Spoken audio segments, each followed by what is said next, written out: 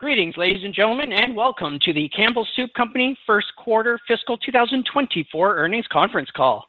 At this time, all participants are in listen-only mode. After today's presentation, there will be an opportunity to ask questions. If you would like to ask a question during this time, simply press star followed by the number 1 on your telephone keypad. If you would like to withdraw your question, again, press the star 1. As a reminder, this conference call is being recorded. It's now my pleasure to introduce your host, Rebecca Gardy, Chief Investor Relations Officer. Please go ahead. Good morning, and welcome to Campbell's First Quarter Fiscal 2024 Earnings Conference Call. I'm Rebecca Gardy, Chief Investor Relations Officer at Campbell. Joining me today are Mark Clouse, Chief Executive Officer, and Carrie Anderson, Chief Financial Officer. Today's remarks have been pre-recorded. Once we conclude the prepared remarks, we will transition to a live webcast Q&A session.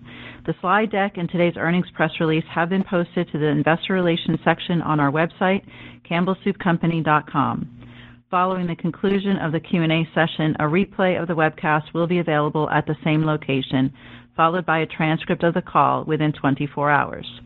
On our call today, we will make forward-looking statements which reflect our current expectations. These statements rely on assumptions and estimates which could be inaccurate and are subject to risk.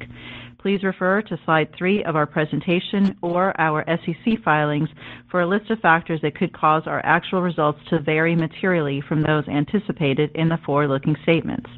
Because we use non-GAAP measures, we have provided a reconciliation of each of these measures to the most directly comparable GAAP measure in the appendix of our presentation. Slide 4 outlines today's agenda. Mark will provide insights into our first quarter performance as well as in-market performance by division.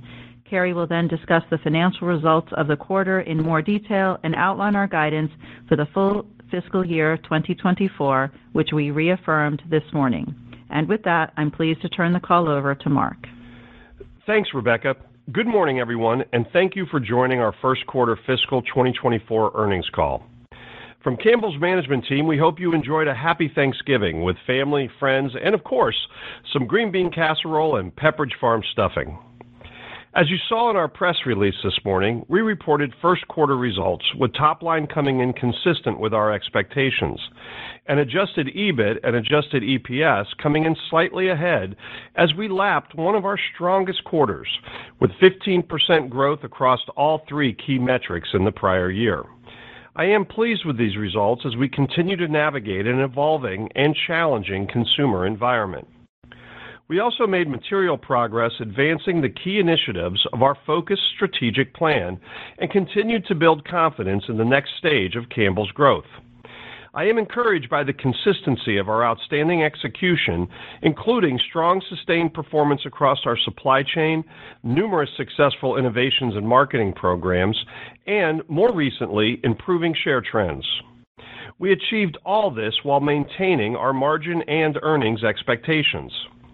Going forward, we anticipate these areas of focus to fuel sequential improvement over the course of the year, generating momentum in terms of revenue, volumes, market share, and profit margins, particularly as we head into the second half of fiscal 24.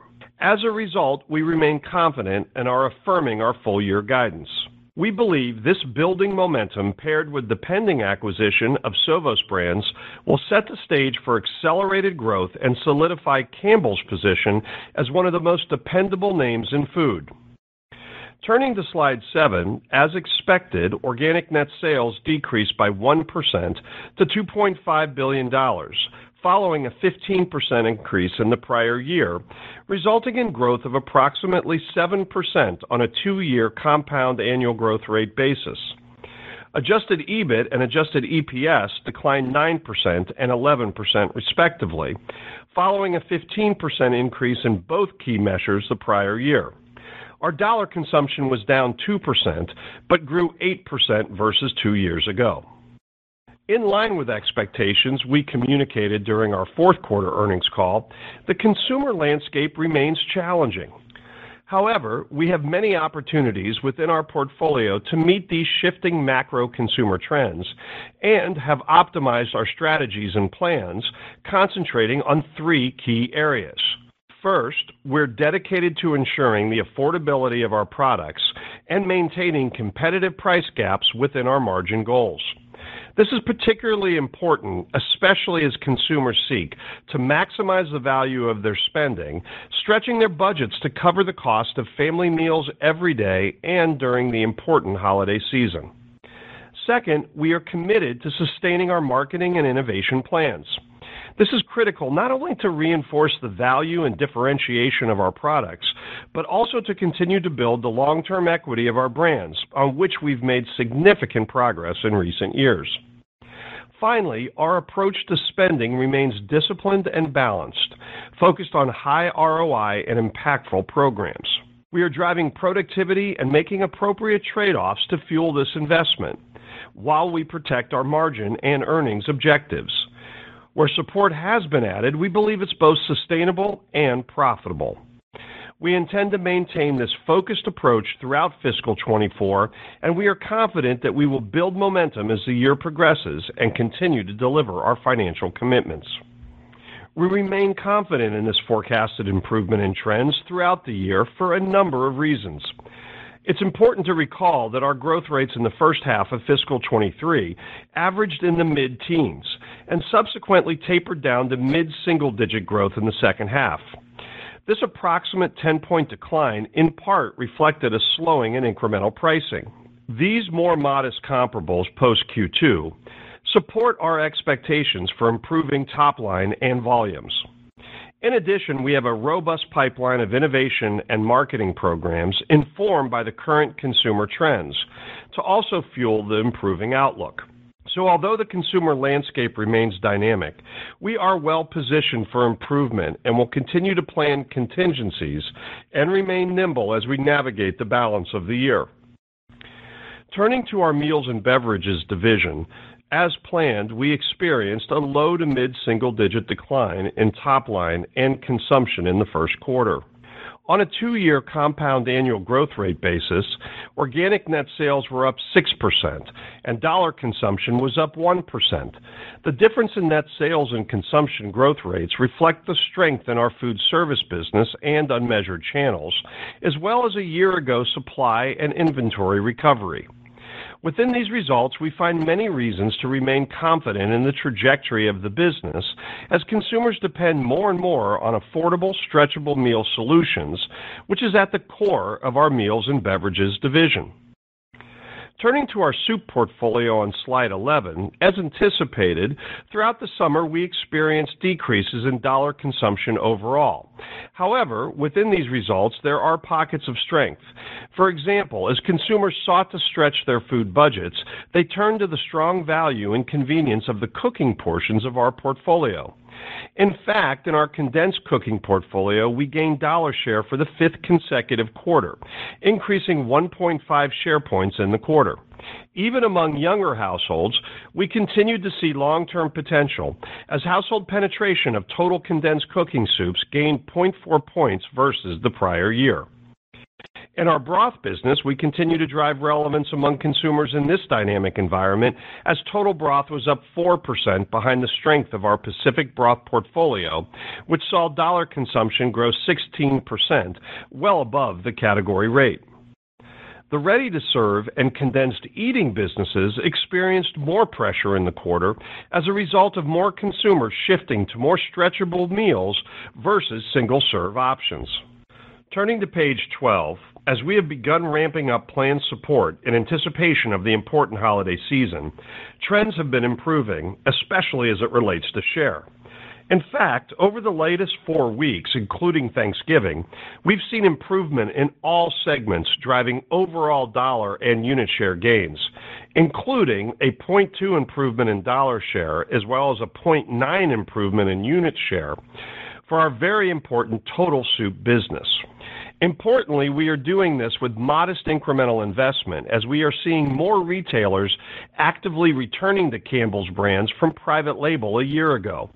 This is providing an outsized benefit while we continue to balance the critical interplay between growing share, volumes, and margins in line with our expectations.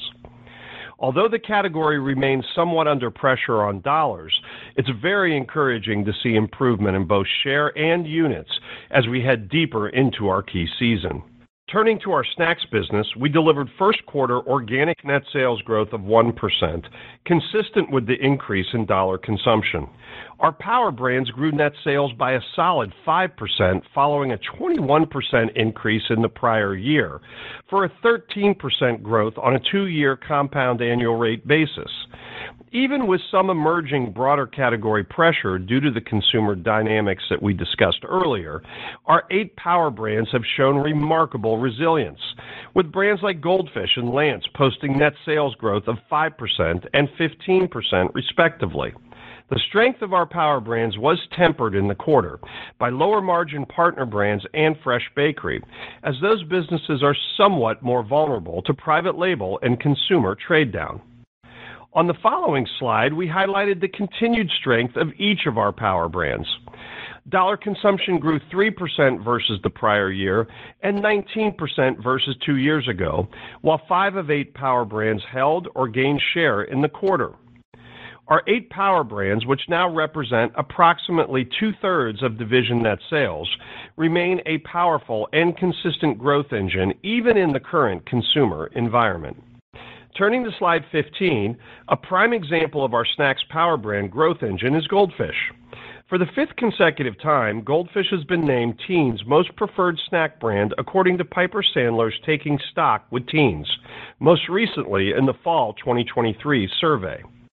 This recognition is the result of the remarkable work of our cross-functional teams in expanding the brand to a broader audience and adding manufacturing capacity to meet the incredible demand for this product.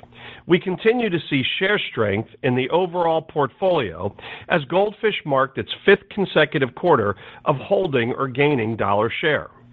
One of the keys to our Goldfish success has been a steady drumbeat of innovation. On this front, we're excited to bring to consumers our latest limited-time offer for the holiday season, Goldfish Elf Maple Syrup-flavored Grahams in partnership with Warner Brothers Discovery, celebrating the 20th anniversary of its iconic movie, Elf. Is there anything better than maple syrup Goldfish to spread holiday cheer? And it's perfect for stocking stuffers or snacking all season long.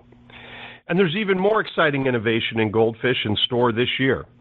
Adding to the incredible success of innovations like Goldfish Megabytes and our run of limited-time offers, we are reinventing the category again in a way only Goldfish can, with the introduction of Goldfish Crisps. Crisps are the way that Goldfish does chips. The best of Goldfish with the best of chips combined into an irresistible, light, airy, crispy, fish-shaped baked snack. Launching in 3 craveable flavors, Goldfish Crisp will be available at retailers nationwide in January.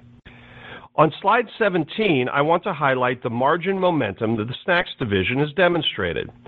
On a 2-year compound annual growth rate basis, we grew snacks organic net sales by 8% and operating earnings by 12%, with approximately 130 basis points of margin expansion. Consistent with our long-term margin roadmap of achieving 17%, we remain confident in fiscal 24 expectations to finish above 15%. And now we're adding even more fuel to our snacks growth and margin journey with our DSD transformation initiative. This includes 3 key elements you see on slide 18, 2 of which we're already progressing. First, creating one snacking DSD logistics and warehouse network. This multi-year program will streamline our logistics and warehouse network, eliminate redundancy, simplify our network, and improve our technology and capabilities within our warehouses and depots. Second, modernizing and harmonizing tools and technology used by our critical independent distribution partners.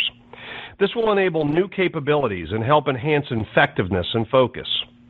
In addition, this will also allow better retailer linkage and alignment to orders while improving in-store insights. And third, we'll focus on DSD routes.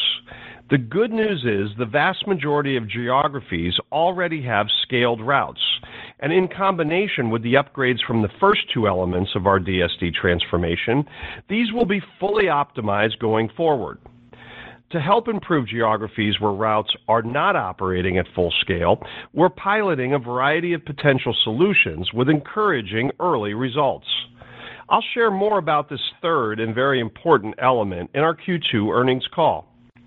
We're excited to have made so much progress on such a unique and critical part of our business, and in the end, this will result in a strong and differentiated DSD platform to fuel both the growth and margins of the snacks business.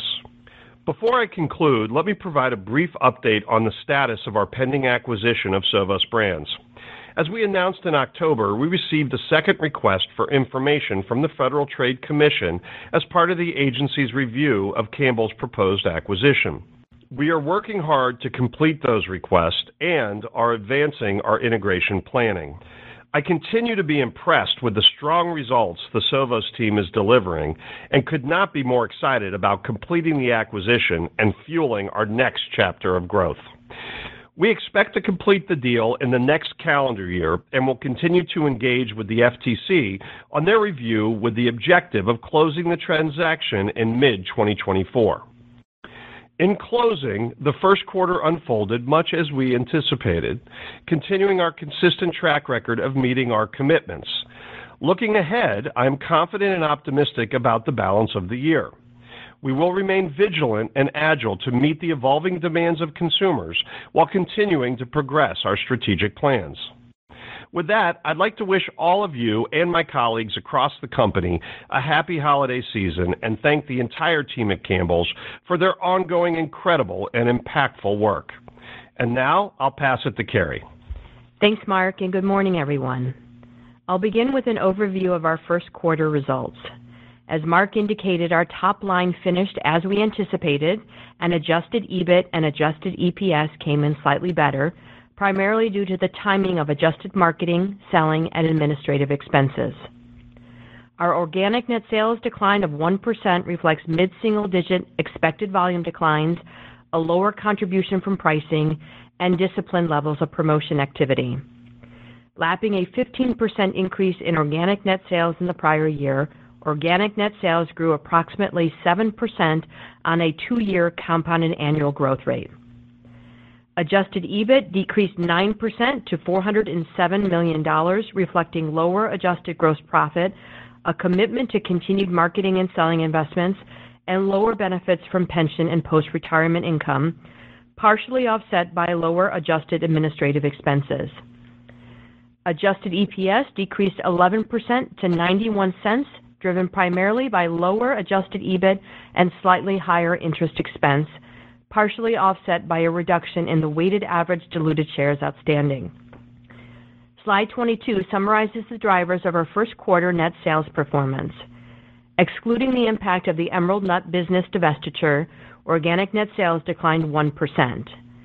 We generated 3 percentage points of growth from net price realization, and volume and mix declined 5 percentage points in line with expectations.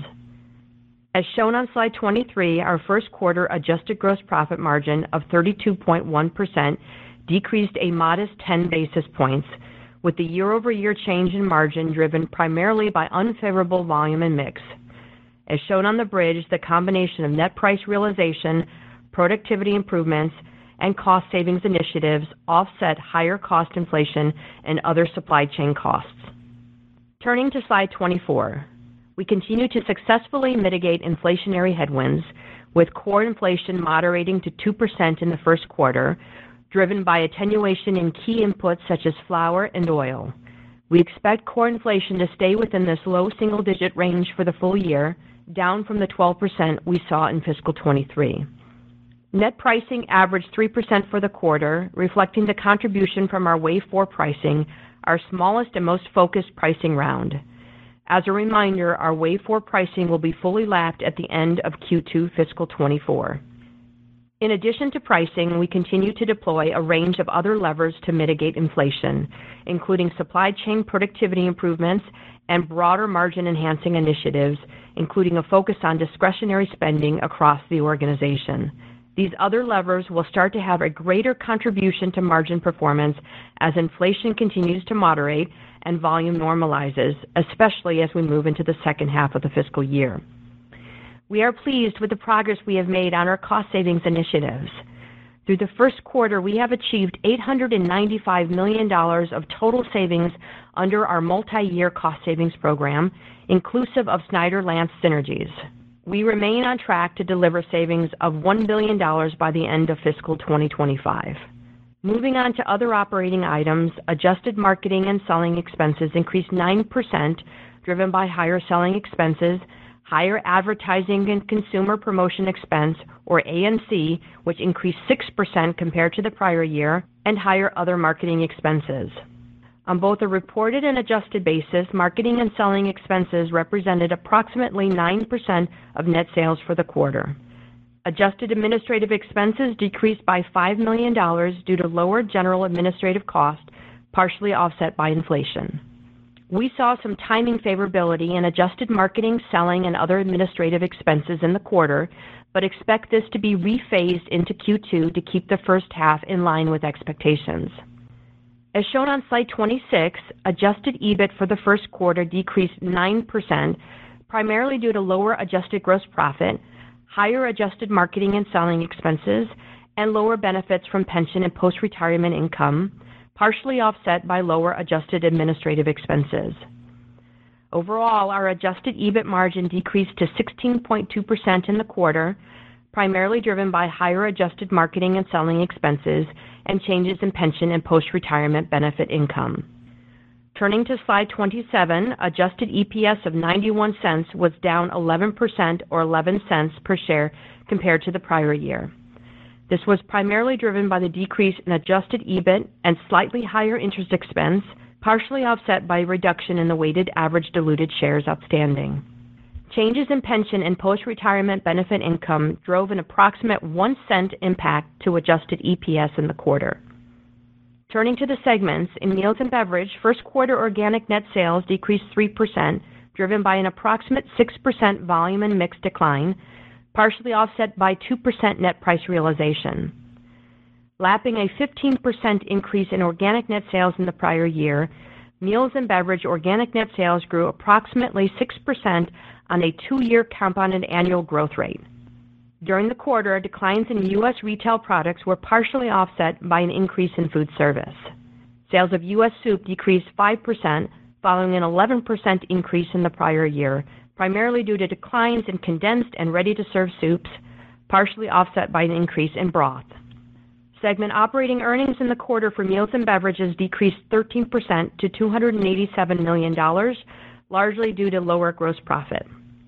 As expected, first quarter operating margin declined 230 basis points to 20.4%, driven by the lower gross profit margin, which was largely driven by higher cost inflation and other supply chain costs, as well as the unfavorable volume and mix between retail and food service, partially offset by supply chain productivity improvements and net price realization.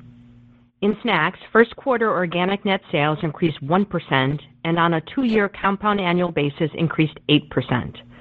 The organic net sales increase reflects net price realization of 5% and unfavorable volume and mix of 4%. Sales of our 8 power brands increased 5% in the quarter. Segment operating earnings in the quarter increased 5% to $161 million, primarily due to higher gross profit, partially offset by higher marketing and selling expenses. Gross profit margin increased due to the impact of net price realization and supply chain productivity improvements, more than offsetting higher cost inflation and other supply chain costs. Overall, within our Snacks division, first quarter operating margins increased year over year by 80 basis points to 14.5%. I'll now turn to cash flow on slide 30. We generated $174 million in operating cash flow in the first quarter and deployed that cash consistent with our capital allocation priorities to maximize long-term shareholder value. We see some great opportunities to reinvest back into the business to drive incremental growth, productivity, and enhanced business capabilities.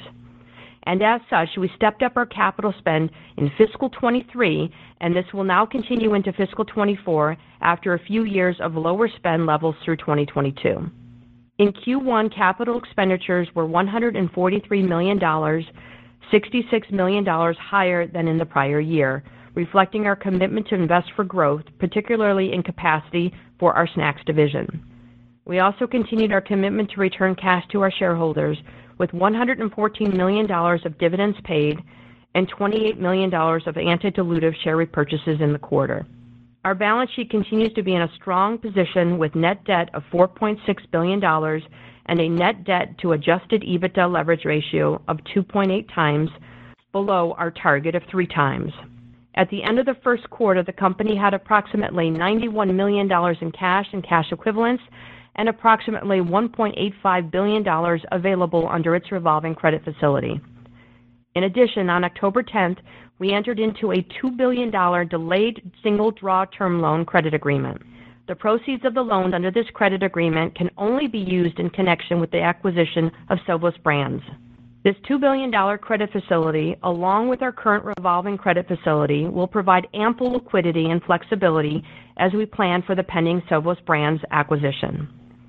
As you'll see on slide 31, we are reaffirming our full-year fiscal 2024 guidance provided on August 31. Organic net sales outlook for the full year remains in an expected range of 0 to 2% and reflects volume declines in the first half of fiscal 2024, with positive volume trends in the second half. Specifically for Q2, we expect net sales to again follow in-market trends with likely modest sequential volume improvement from Q1. However, we still expect volume and mix to be negative compared to the prior year. Additionally, our net sales performance will reflect lower contribution from pricing as we move through the year and continue our disciplined levels of promotion. Our full-year guidance range for net sales is largely reflective of what we see as the potential variability in the speed of volume recovery for the balance of the year.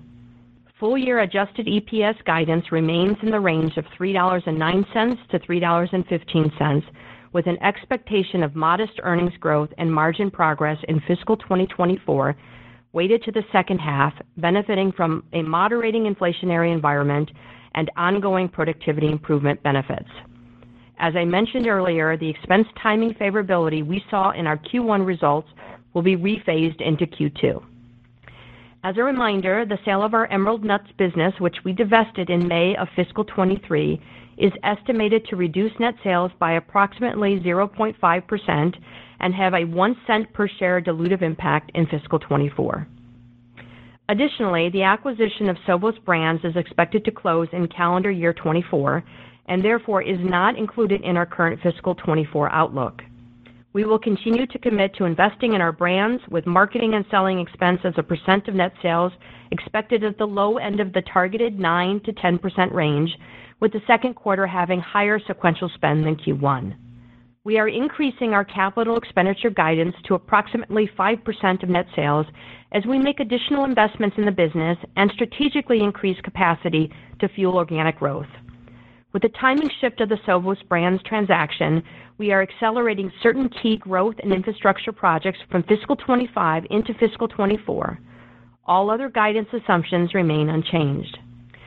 Turning to slide 32, we thought it would be helpful to provide some additional insight behind the adjusted gross margin and adjusted EBIT drivers we expect to come to fruition in the second half of fiscal 24. As shown on the slide and referenced in our guidance, our core inflation outlook for fiscal 24 is materially improved from the low double-digit levels we averaged in the prior year. With cost inflation expected to remain in the low single-digit range for the balance of the year, we expect to see a greater net contribution from productivity and cost savings to our bottom line. Other factors that we expect will contribute to improving margin trends in the second half will be more favorable mix as volumes stabilize, especially on profitable businesses like soup, normalizing year-over-year changes in marketing and selling cost, as well as lower pension and post-retirement income headwinds. In closing, first quarter results were largely as expected, and our fundamentals are strong as we head into this important winter season. Our snacks business continues to progress its margin journey while we continue to invest in the equity of our brands. Our meals and beverage business continues to attract consumers seeking stretchable meals, which is especially important for winning the holiday season given the current consumer environment. With a clearly defined strategy and a best-in-class supply chain, Campbell's is well-positioned to deliver the rest of its fiscal year. From the management team at Campbell's, we want to thank all of our teams for their hard work and wish everyone a wonderful holiday season. And with that, let me turn it over to the operator for Q&A. At this time, I would like to remind everyone, in order to ask a question, press star, then the number 1 on your telephone keypad. Your first question comes from the line of Andrew Lazar from Barclays. Your line is open. Great. Thanks so much. Good morning, everybody. Hey, Andrew. Hi there. Mark, you mentioned an encouraging start to the holiday season, and of course, we don't want to make too much of any given 4-week period, but for Campbell, obviously, the recent data is pretty critical. I guess I was hoping you could dig in a bit more on this data, particularly, how you see sort of category dollars progressing to help inform, how fiscal 2Q is unfolding, and more important, how you see the rest of the year, given the expectation that 24 is going to be a somewhat back-end loaded year. Yeah. So, great question, Andrew. And I think it's always, important to see trends over longer periods of time. But of course, for us, Thanksgiving, I think from a barometer, as far as the consumer, kind of macro consumer trends, but also for the business is quite important. And I guess, the headline I'd give you is that, the holidays, as we had hoped, or especially Thanksgiving, was very resilient. I think consumers, for the most part, as we had anticipated, were very present, and especially in those categories that are most relevant to Thanksgiving. And as you may be aware, we're outside of the protein, we're in the 3 biggest with pretty strong positions in all 3, which is broth, condensed soup, and stuffing. Those are your top 3 household penetration categories beyond protein for the holiday. And I would say in all 3 of those segments, we saw improvement and significant step up in share. So on condensed, we grew dollar share by 1.1, and broth 1.2, and stuffing 0.2. I will say one of the dynamics that we are also seeing is that the shopping dynamic is evolved a little bit, as you might expect in a tough economic backdrop. And what I mean by that is, one of the dynamics we saw was much later purchases. So the key week of Thanksgiving was much bigger than the prior week. And historically speaking, those tend to be a bit more balanced. And as part of that, we did see a lot of consumers very actively seeking promotion.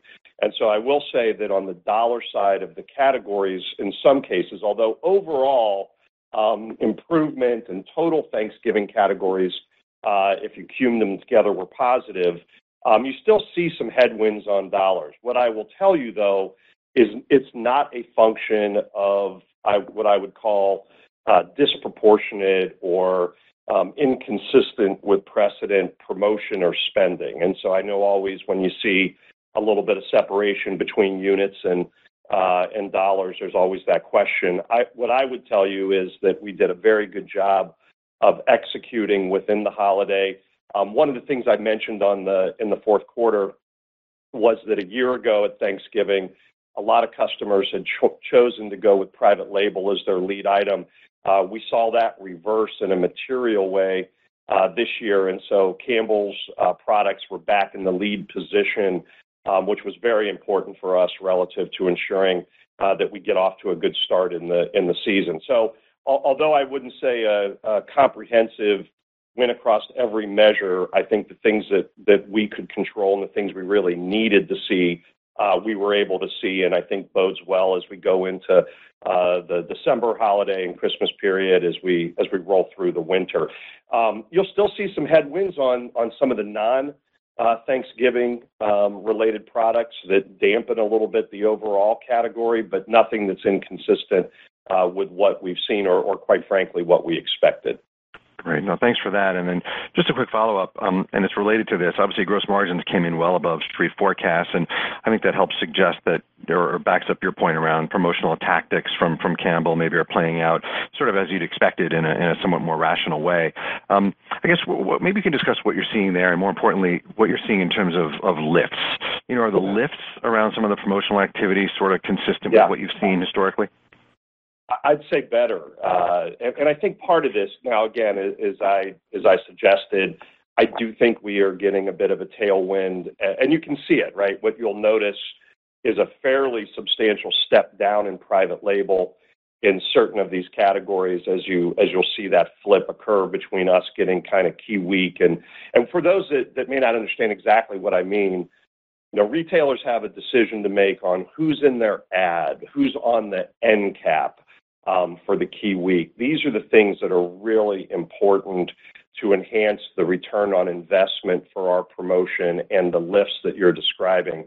And this year, opposed to last year, where I think private label might have been a little bit more new, and I think retailers felt like, well, let's just get to a low price, and maybe that's what's most important.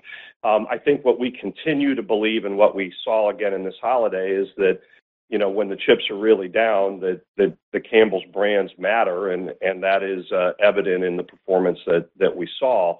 I do think you point out a very good proof point, and that is how our margins progressing. And I think the reality is in the first quarter, you did not see any type of material change in investment relative to promotion or trade. Our margins came in very much consistent with where we expected. We continue to do a very, very good job on our productivity and some of our other levers in managing costs. I think as we go forward, you will see us being very judicious, right? This continued balancing act that we've been talking about for a while of making sure that we're affordable and that the price gaps are managed right when we most need them to be, along with ensuring that the margin and the volumes all kind of work together to give us this kind of optimal position. Not easy to do, and in a dynamic environment, we've got to make sure that we're staying agile. But I would say so far, I see nothing on the horizon that suggests to me that there's any variation from what we would have planned or expected, even though in certain periods of the year, you may see us sharpen a price point or make sure that we're strongest in a key week, but not outside of the precedents that we've set in the past or within the margin construct that we've laid out. Your next question comes from the line of Ken Goldman from JP Morgan. Your line is open. Hi, thanks so much. Carrie, you mentioned the opportunity to manage discretionary spending maybe a bit more as the year unfolds. I'm just curious, is it possible to provide, I guess, some examples of where the biggest opportunities might be within discretionary spending? And I suppose I'm also asking for a bit of help with how you define discretionary as well. Thank you. Yeah, I would say a lot of that goes back to some of our enterprise-wide cost savings initiatives. So we have a vast program that we look at opportunities to enhance business capabilities, drive efficiencies in all parts of our organization that are part of our $1 billion cost savings initiative. So I would say it's really across the board, not only in our COGS areas and our manufacturing facilities, but also going into the SG&A areas as well. And that's where we're seeing it across the board, some of those cost savings opportunities coming through. Yeah, a lot of that, Ken, I would say it would be in two big buckets. One is what we would call the non-working bucket. So that's, kind of think of it as production or materials or things that are not necessarily driving immediate impact in the marketplace. And then secondarily, what I would call the non-people cost within our SG&A, where, we're looking, at everything. I mean, I think in a world where, we want to make sure that every dollar is working as hard as it possibly can in this moment, especially, as I said before, as we kind of wrestle with this, balancing act, we want to make sure that we've got every penny possible available to either invest in the right areas and or help us deliver the earnings. So I think those two buckets are where we have been, although always vigilant, I would say at a whole different degree of rationalization as we really make sure that that we're working as hard as we can to get those dollars to work hard. Okay, thank you for that. And then just a quick follow-up. It's great to see, the improving share data within soup, and thank you for the explanation as to what's going on maybe behind the scenes there. I'm curious, do you believe your key customers are satisfied with overall category volumes with soup, right? Sort of understanding that the comparison is challenging. You did talk about how maybe you expect shipments and consumption to kind of match in the next few months, and maybe that answers the question, but just trying to get any kind of sense of how those customers are looking at the category right now in the scheme of affordability and so forth. Yeah, it's a great question, and I do think it's a conversation that we have frequently with our customers, and you've heard me talk about this before, and I'm always a little guarded because it should come with the big caveat that we're not going to do anything to undermine the long-term profitability of these businesses and margins. But I will say it is important for us to ensure that the volume on these businesses continues to be in an appropriate range relative to ensuring that the health of the category and really the health of our overall network continues to sustain. And so I think one of the other things you will see, Ken, in the holiday period, not surprising with the little bit of the disparity I shared between the unit share and the dollar share being a greater expansion in units, you will see a better step up in units from where we've been on soup. And I think, again, it's coming with the right investment package behind it. But look, I think that's encouraging. And I think, over a period of time where we are looking for this business, not just for the next, month or the next event, but really for the balance of the year and going forward, I think it continues to support what we believe is true, which is that this category continues to be strong. And look, just as a context, right, I know we forget this sometimes, and there's a lot of reasons why we can go back in these last several years and point to maybe non-normal one-time elements that affected it. But if I would have told you that the 4-year CAGR on the soup category was going to be around 3 to 4%, we would have all felt really good about that, given that it's the greatest growth period the category's had. And so even though we're experiencing some slowdown in this year, I continue to believe that the underpinnings of this category, especially in the areas that we've identified as the most important growth areas, continue to have a good, solid runway ahead. And I think Thanksgiving just becomes maybe a little bit, as I said, not the complete victory, but another proof point in that story. Your next question comes from the line of Robert Moskow from TD Cowen. Your line is open. Hi, thanks. Mark, last quarter you did some work to segment out grow versus optimize soup brands. And I want to know if the grow brands performed any better than optimize in the quarter, or were there comparisons at play to kind of change it around? And also maybe a little bit into the tactics you used for grow compared to optimize. How are they different? Yeah, so an interesting quarter on that front, because you had, I would say, some real strength and some challenges in both of the two buckets. So they were fairly consistent in the quarter, a little bit better, I would say, on share as broth recovered in the optimized, which was a good thing given its significance at the holiday. But the tactics, I think, for both, and again, if I look at this over the last couple years, as I said in the fourth quarter, you do have a pretty dramatic difference where the growth businesses over the last couple of years, CAGR is about 3% of upside and growing, and the optimized businesses are down about the same amount and even a little bit more. More importantly, in the growth areas over the last 2 years, you're seeing relatively strong shares across most of the key areas like Chunky and the icons on condensed and Pacific.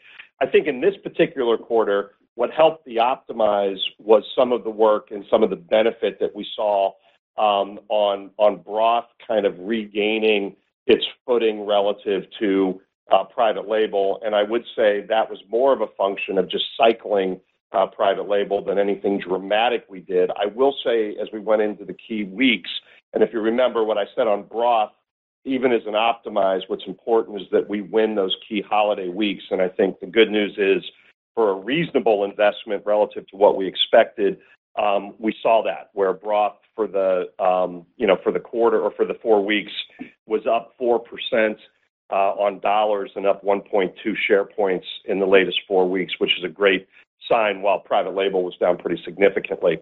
I think on the growth, Rob, what we're seeing that's a headwind, right? I'd say condensed cooking, icons, Pacific, all of those are doing extremely well. I will say the pressure on ready to serve has been a bit more pronounced in the last quarter, and this is really, we believe, a dynamic of consumers, especially our lower income consumers that are under a lot of pressure, that are migrating a bit more to what we would call stretchable meals from single serve. And so one of the things that you'll see us doing on Chunky in particular is really positioning it more through the lens of the protein content and its ability to also stretch in meals to match a little bit where those consumers are going. But I do think in the quarter, what dampened a little bit of the growth trajectory was that ready to serve. I'm not, particularly concerned. I think we'll continue to see as we get into the season a lot of activity on that business, and all the other areas of growth are doing extremely well. Great, thank you. Your next question comes from the line of Jason English from Goldman Sachs. Your line is open. Hey, morning, folks. Thanks for slotting me in. Hey, Jason. Hey there. So in terms of inflation as an enabler to gain the margin recovery in the back half, it sounds like you're looking for core commodity inflation to remain roughly stable where you were the first quarter, that low single-digit rate. But when you show us the margin bridge, there's a big gap there. Like the 2% core inflation rate would suggest far less gross margin compression than the 460 basis points you show with the inflation and other bucket. So what's going on with the other, and what should we expect going forward? Yeah, so the other supply chain cost is a variety of variables, and maybe Carrie and I can tag team on this one a little bit together. But I'd say there's three things in there that are influencing that margin pressure that we're seeing now. The first is I would describe some inflation, albeit not core inflation, cost of the supply chain. Some of the intrinsic costs within our plant costs have been a headwind and have moved kind of in concert, I would say, with inflation. And so although we don't categorize it as core inflation, I would say generally that's what's behind it. I think the second is there is a mix dynamic that is within that cost structure that's related more to SKU mix. And even as we see some of the brand and category mix, even through to SKU, we've seen a bit of a headwind there.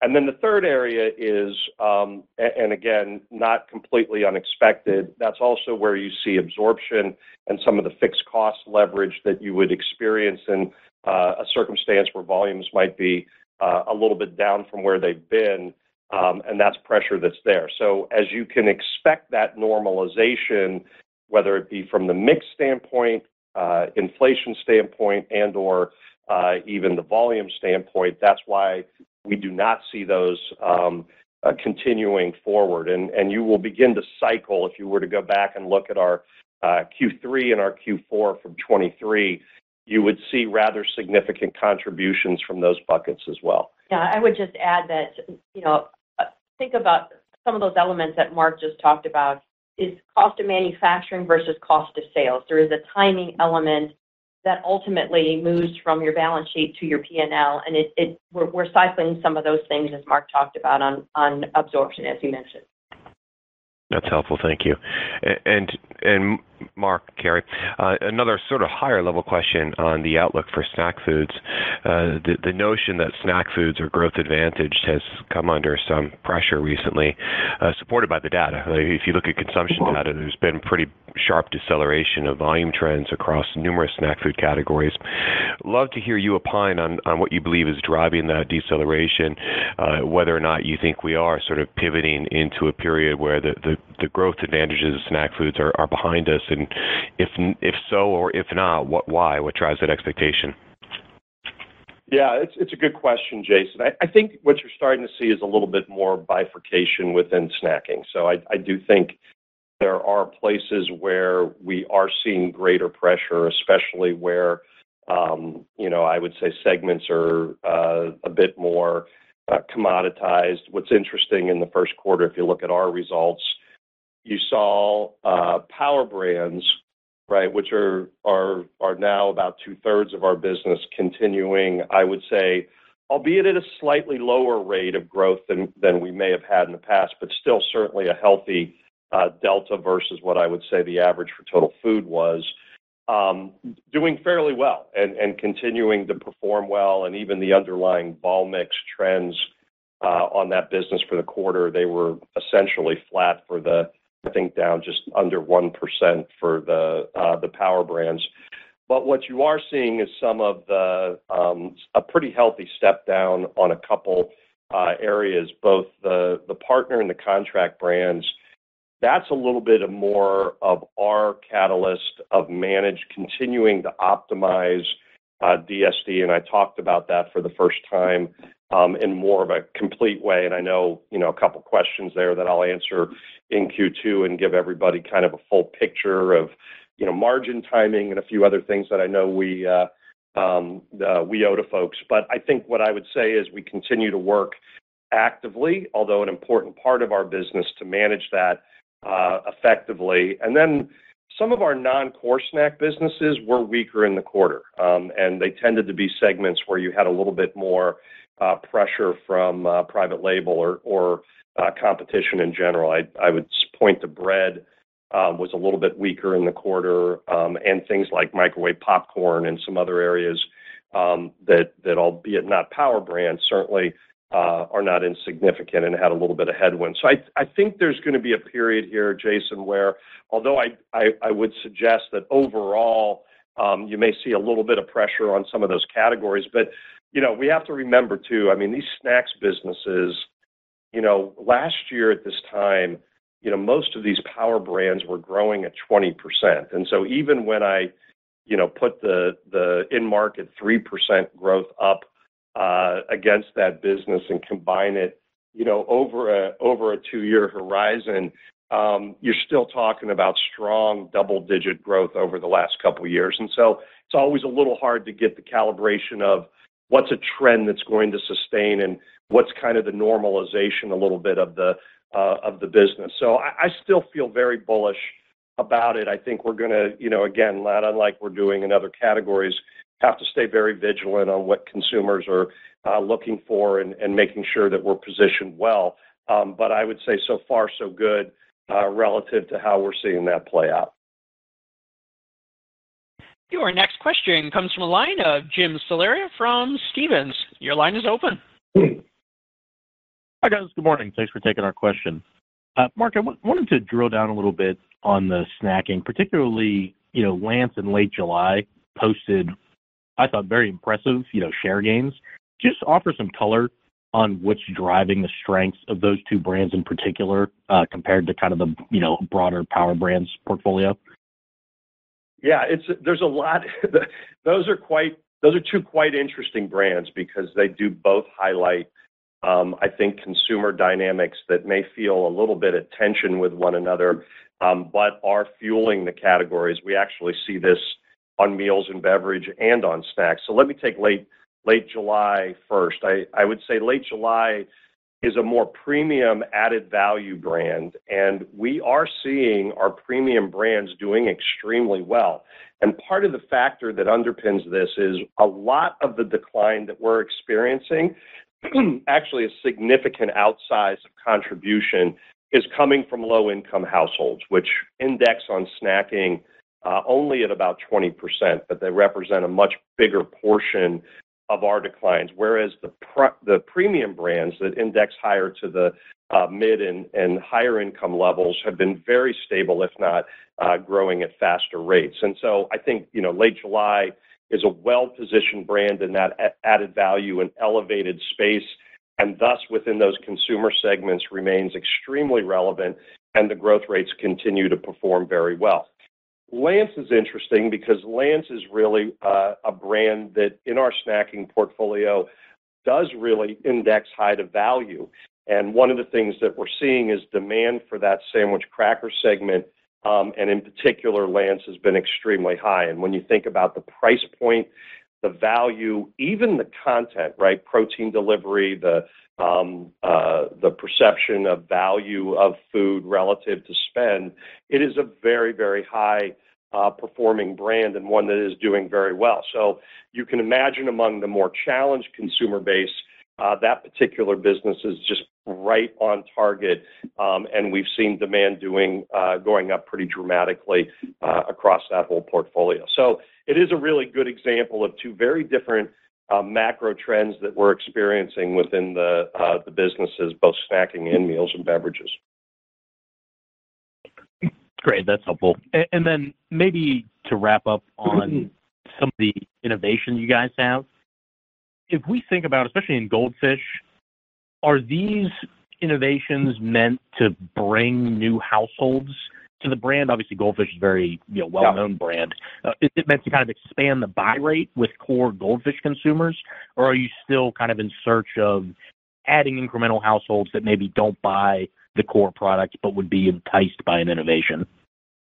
Yeah, I would say consistent with what our ongoing strategy has been, which is broadening usage of Goldfish to the entire household. We have always been a powerhouse with kids, and not surprising, I think, to many of ourselves, as our own behavior may indicate, that once it's in the household, more of the family tends to eat it. But we've not necessarily brought offerings that index a little bit more or specifically meet more of the expectations of either teens or even adults in the household. And that strategy over the last couple of years, whether it was Frank's Red Hot or Old Bay or Megabites, the innovation has been paramount into driving that. And, one of the things that we mentioned in the call today, this is now going on 2 years of being the number one requested snack among teens. And that's everything, right? That's the brands you think of as being kind of these mega teen snacks, and Goldfish has been number one. And so when you think about a product like Crisps, where you really are intermingling kind of potato chip behavior with cracker behavior to get this kind of light munchable texture on Goldfish, it's a perfect fit for that. But, we also want to make sure that kids target, we continue to, meet their expectations as well. So you love to see, a maple-flavored Elf product on Graham as well. So I think the goal for us is to continue to be that number one choice for kids while enabling the entire household to be fans of it. So I would say I would expect that to manifest itself in both buy rate, as you hope that a kid's household is buying a couple more packages of some of these other innovations or flankers, or that we hold on to households longer. So as the kids age up, you're actually maintaining Goldfish in that repertoire, even if it may be through a Crisp or a Megabite, as an extension into a longer and older set of kids or households. Ladies and gentlemen,